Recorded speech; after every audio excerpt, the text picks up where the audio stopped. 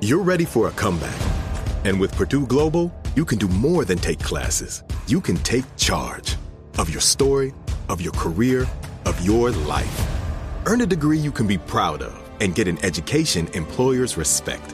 It's time, your time, not just to go back to school, but to come back and move forward with Purdue Global, Purdue's online university for working adults. Start your comeback at purdueglobal.edu. Conair is spreading love and celebrating women, not just on International Women's Day, but every day with Conair Girl Bomb.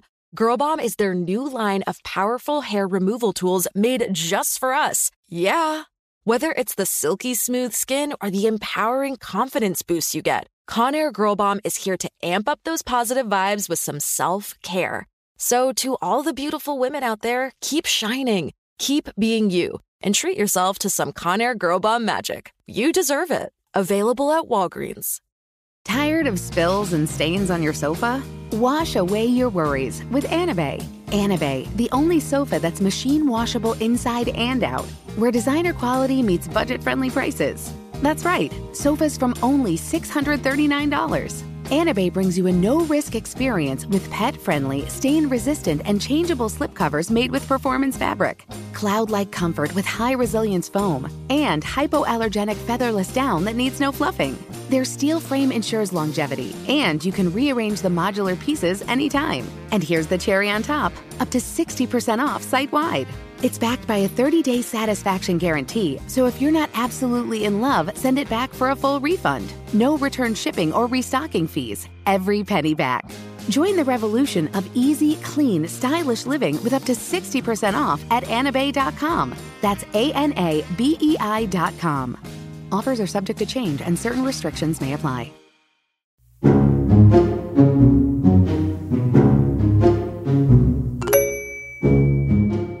It's a basic human need. We all want to feel like we belong. This is what a tribe means. The company has become the modern-day tribe, but we don't always feel like we belong at work. I learn my best lessons by looking at extreme cases. It's why I like the military, because the stakes are life and death. All of the lessons are easy to see. So what's an extreme version of tribe? The Grateful Dead. Deadheads. And you know who's an amazing person to talk about it? Social psychologist and award-winning Harvard professor, Amy Cuddy. I didn't even know she was a Deadhead, but she's followed them for years. So we got together and talked about what it means to feel like we belong. This is a bit of optimism.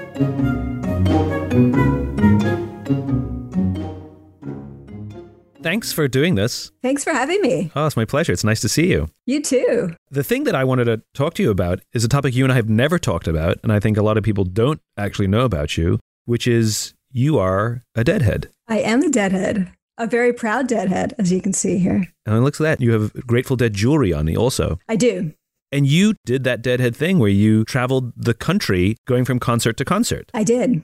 They call it getting on the bus. You know, I got on the bus in 1988 in high school. And then, when I went to college, I started to really follow them. I mean, you'd say you're going on tour with the Dead. So you follow them and go to 12 or 15 consecutive shows and sleep in parking lots or rest areas and, make friends along the way.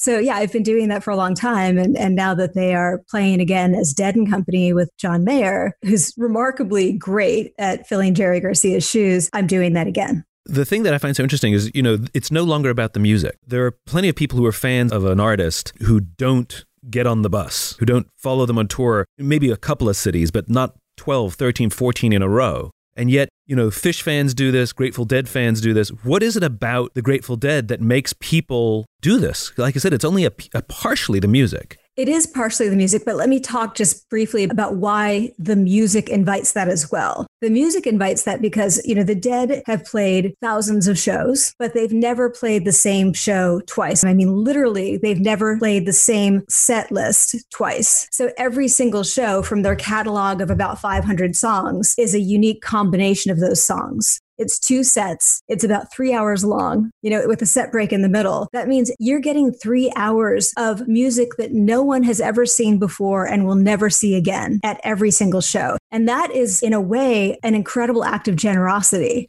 The fans feel that they're putting that much into it. We're going to give you something brand new every time. But that's not a reason to travel around the country. Yeah, that's not enough. But that's the beginning of what I call bounteous presence. And the idea is that the band is present with each other. That requires them to be able to hear each other, to respond to each other, to lead and to follow. And that presence is sort of contagious. The audience feels that connection. They're in the moment. They're present with each other. There's a kind of contract that you make, an implicit contract as a Deadhead. But that's all after take me back.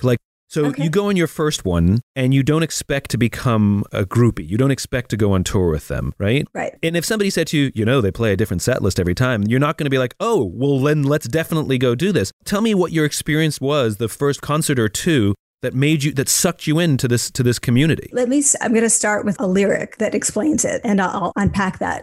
One of the more famous Grateful Dead lyrics is strangers stopping strangers just to shake their hand. And, that might seem, that's a nice idea, but that is what it is. We are strangers. And at the same time, we are a kind of community.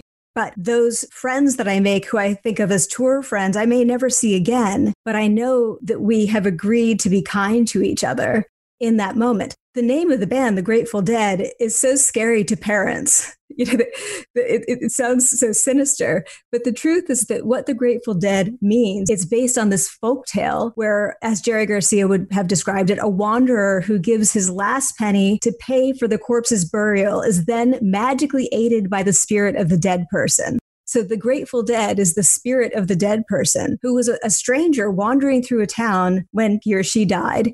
A stranger paid for that person's burial, and now the spirit of that person is watching over them. That is the strangers stopping strangers just to shake their hand, right? So I think that philosophy of taking care of each other, even if you don't know who someone is and what their past is, what tribe they belong to, that's what it's about. And you feel that immediately when you're traveling with these fans who look so sort of raggedy. People in the towns that you travel to expect to have this experience that's kind of scary, and they end up shocked by how friendly the Deadheads were. If I'm at a Dead show and people who work at the stadium are coming around picking up trash, every Deadhead around that person is going to help them pick up trash. The people in the hotels who work at the hotels are shocked by how friendly the Deadheads are. The idea is that, yes, you're traveling with this community, but wherever you are, the people in that fixed community are now also part of your community, and you're all going to take care of each other. It's funny. The parents hear the word dead and freak out, but the Deadheads actually hear the word grateful. And that's what it's the gratitude. That's exactly right. It's the gratitude that holds them together. That's exactly right. So it's a full-on subculture that has its own rules and norms. It has its own language, like a good subculture does. So because your values fit the values of the Dead, of that subculture, you find yourself wanting to spend more time with them. And, you and I both do work on subcultures, and there's a feeling of belonging. Every single one of us seeks belonging, and we're different and feel like we don't belong in regular society. And when we find a group that accepts us and we feel like we're there, it builds our self-confidence and it makes us want to do crazy things like travel around the country simply to be in the community. And the music becomes the mechanism. Right. So can you tell me some of the values? Gratitude clearly is the one. But can you tell me sort of some of the values that make you feel like you belong, that you quote unquote found your people when you go on tour? Right. There is an extreme kind of generosity. If you have more and someone else needs that, you give it to them. No questions asked. So for example, people in the Dead community don't sell tickets for over face value, or they'll just give them away. So one of the things that happens at Dead shows is that some people will be walking around with their fingers up in the air and saying, I need a miracle. And what that means is I need a free ticket. And you trust that those people who are looking for free tickets can't afford tickets, right? Not that they're trying to pull one over on you. And so you give away a ticket if you have an extra ticket. I received miracles, when I was 17 and 18, and I've given out miracles as a proper adult. So that idea that it's an abundance mentality as opposed to a scarcity mentality. People do not have a zero-sum mindset about anything in the Dead community. The idea is that there's enough for everyone, and we just have to figure out a way to share it, even if it's with a stranger. Can you tell if someone's a deadhead when you just meet them in normal society? Are there clues?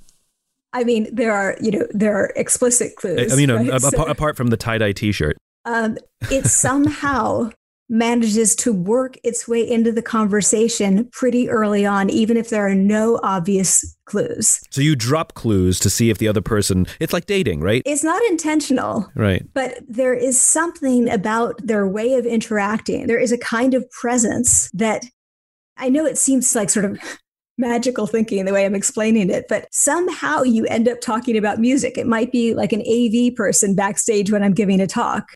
Somehow in 5 or 10 minutes, we figure out that the other is a deadhead. So I do think there's a way of interacting that people might learn in that community, or maybe they take to that community, but they also express it outside of that community. So they don't have to be on tour with the band when they're behaving, as their best deadhead self. I don't think this is unusual. I mean, as I said before, everybody seeks belonging. It's a human tribal instinct. It makes us feel safe. And so subconsciously or consciously, I think we're constantly giving out signals to see if somebody is of my tribe. Some people wear iconography, religious iconography that gives away some of your values and some of your beliefs. Sometimes fashion plays that role. The point is like in a modern society, we're constantly looking for ways. You wear a necklace. You don't look like a stereotypical deadhead, but you're giving it away. And if somebody catches your necklace, even if you forgot you're wearing it that day, someone will come over to you, and I'm sure there's a way of introducing each other. You'll make a point of creating connection. And I think that's normal in society. We're constantly looking to do that.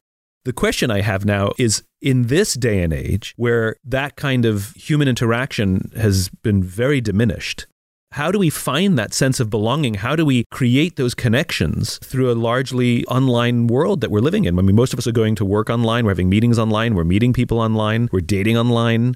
How do we establish and send those clues out?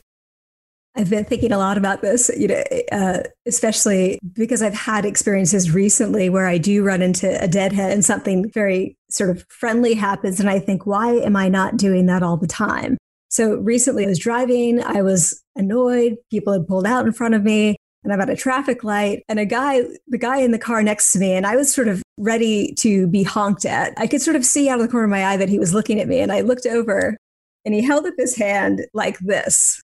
And what I'm doing is I'm holding up my right hand and my middle finger is down. And that might seem strange. And he had a smile on his face. But what that meant was that he's a deadhead, because Jerry Garcia lost his middle finger on his right hand. It was cut off by an axe as a child.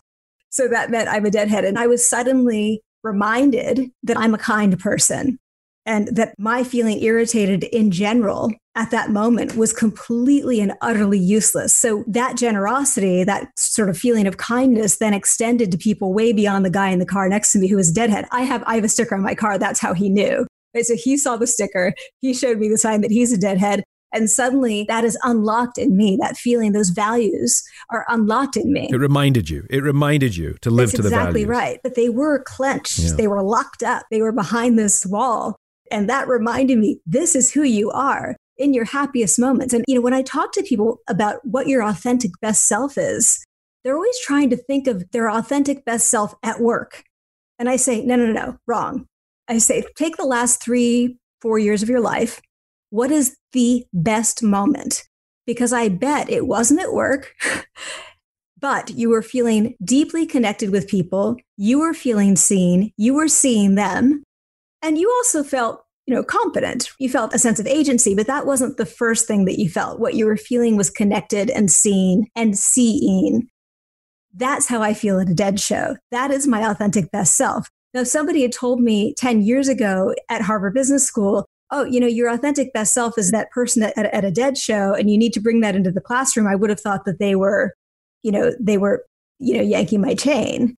But that actually is exactly what it is. That is my authentic best self. So who I am when I'm watching music, and hanging out with all of these strangers, dirty stadium floor, that's the person I want to bring in when I'm teaching students at Harvard Business School. So I want to go back to my question. So in a digital world now, in our online remote world, how do we do that? Have we lost that ability? That seems really important. I definitely don't think we've lost the ability.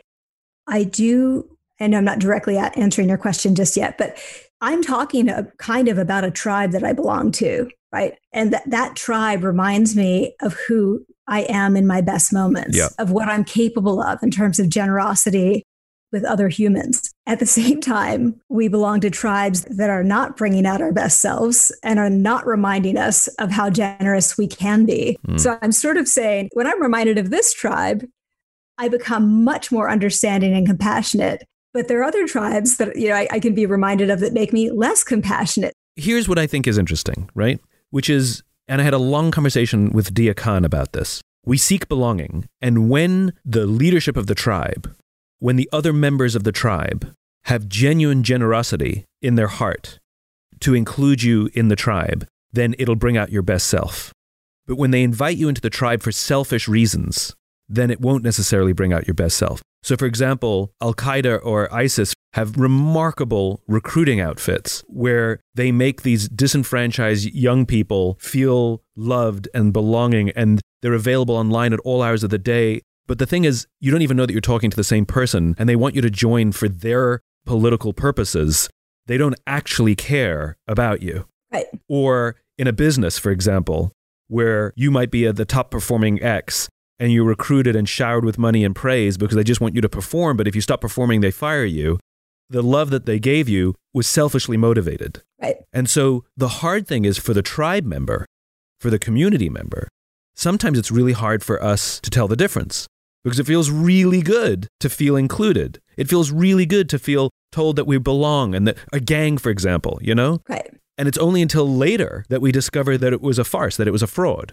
And so I think this intense human desire to find belonging and find, quote unquote, our people, find our tribe, we are all susceptible to being duped. I agree. And that, to your point, it can bring out the worst in us sometimes. Right. But if it's genuinely with love and there's genuinely an altruism and a desire to give, then your best self does come out, because that becomes the reason for you to invite somebody else into the tribe. Right.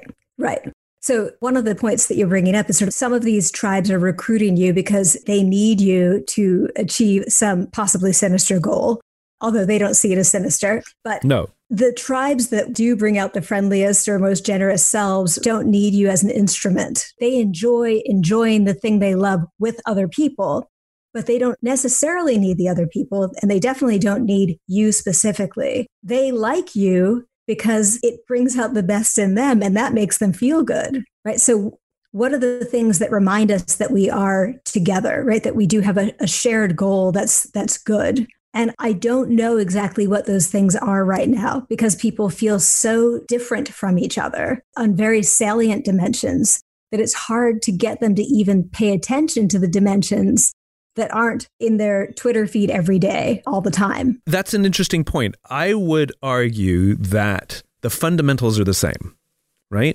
But they're harder to implement. And actually, where in the human interaction world, a lot of it is instinctive. A lot of it is nonverbal, your specialty, nonverbal communication. And in the online world, it has to be on purpose, and it has to be verbal. In other words, we just go back to the necklace you're wearing. You have a nonverbal piece of communication hanging around your neck. You have a nonverbal piece of communication stuck on your car. Right. Bears or something. Same thing. No, not the bears, but yeah. And so you forget that you're wearing the jewelry. You forget that you have a sticker on your car and you're driving around all day. People can see where you belong. And so they can immediately pick up on the cue and send a signal your way as well, or just treat you differently. Right. And in the online world, I think it takes more effort, where we actually have to say things even to the point of being a little bit awkward to make these things known, because the nonverbal communication, and you tell me, you're the expert here, nonverbal communication in an online world, how does that even work? Well, I mean, this is online and you and I right now are looking at each other. Or I could be looking at my own picture. That's true. But we're also, nonverbal is also, vocal cues are also nonverbal cues. So you're talking really about places where it's just words, right? And there's nothing else. People's bios tell you something about where they're coming from. So if you go back to me, yes, I'm wearing it. They call this a steal your face around my neck, and I have one on the back of my car. Why do I do that?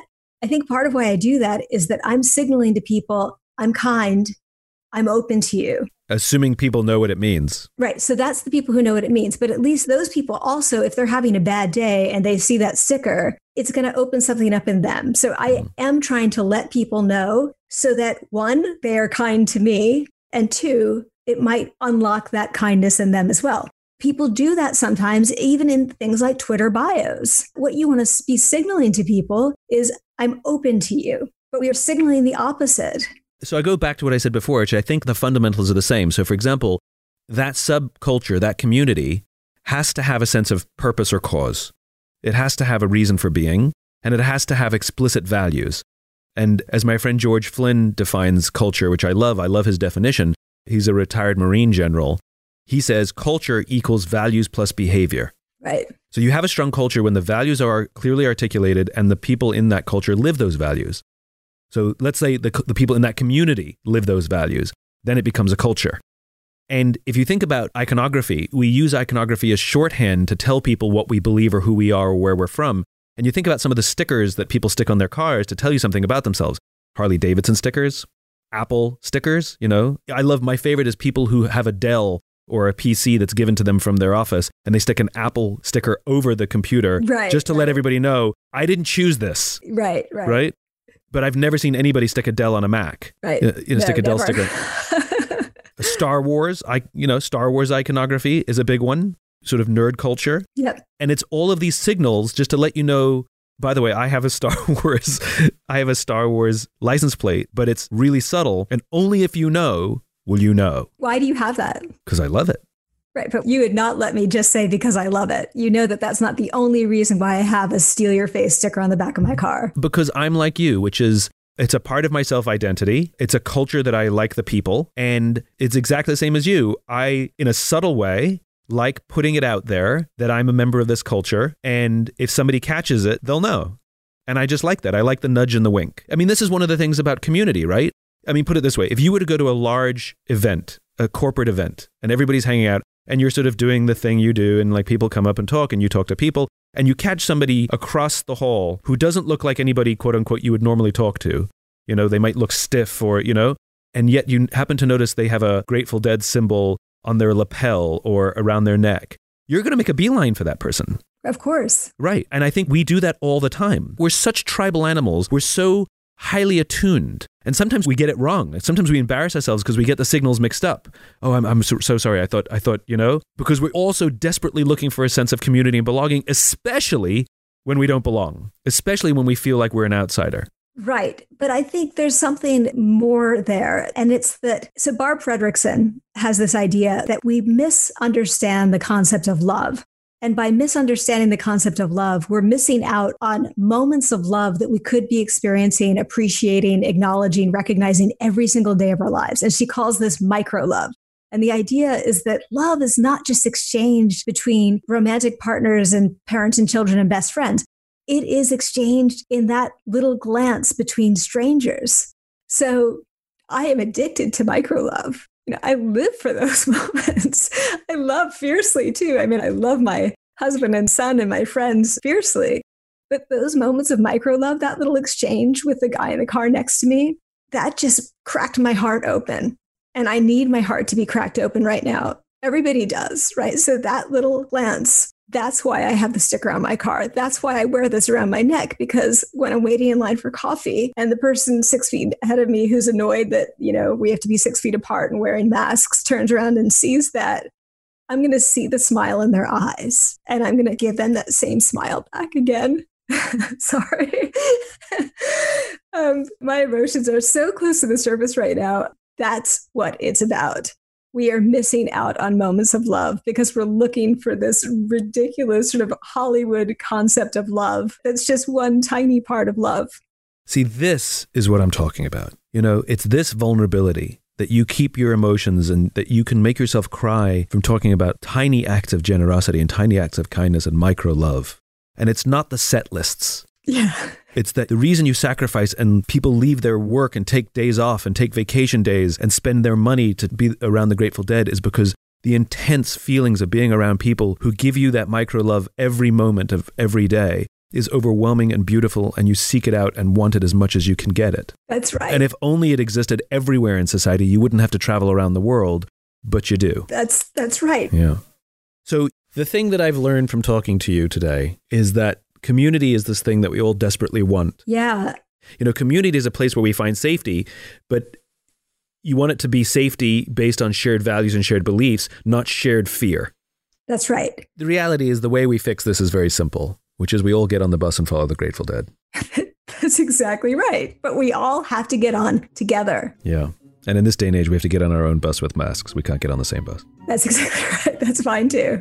Amy, always a joy to see you. Thank you. You too, Simon. Thanks for taking the time. Thanks.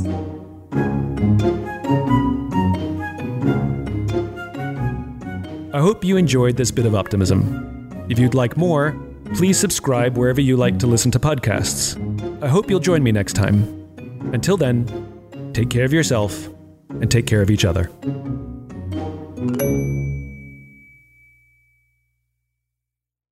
Infiniti presents a new chapter in luxury, the premiere of the all-new 2025 Infiniti QX80, live March 20th from the Edge at Hudson Yards in New York City, featuring a performance by John Batiste. The all-new 2025 Infiniti QX80 is an SUV designed to help every passenger feel just right. Be the first to see it March 20th at 7 p.m. Eastern, only on iHeartRadio's YouTube channel. Save the date at new-QX80.com. Don't miss it. 2025 QX80 coming this summer. Does money stress you out? Let Facet flip your financial chaos into clarity. Finding Facet immediately put us at ease. Facet's innovative approach to financial planning ensures your money works as hard as you do, enabling members to experience the joys of having your finances in order. And that makes us Facet for life now, I guess. Visit Facet.com, FACET.com to learn more. This ad is sponsored by Facet. Facet Wealth is an SEC registered investment advisor. This is not an offer to buy or sell securities, nor is it investment, legal, or tax advice. These testimonials are from current Facet members who are not compensated. All opinions are their own and not a guarantee of a similar outcome. Farm to store in days, not weeks. That's 80 Acres Farms. Did you know most salads travel over 2,000 miles to reach your plate? But not 80 Acres Farms. Their crisp salad greens and herbs are food less traveled. They stay fresher for longer in your fridge. My salad lasts all week long, which means less food waste and easy meal planning. Oh, and did I mention there's zero need to wash these greens? Because 80 Acres Farms uses zero pesticides. Visit 80acresfarms.com to learn more and find their salads and salad kits at your local Harris Teeter.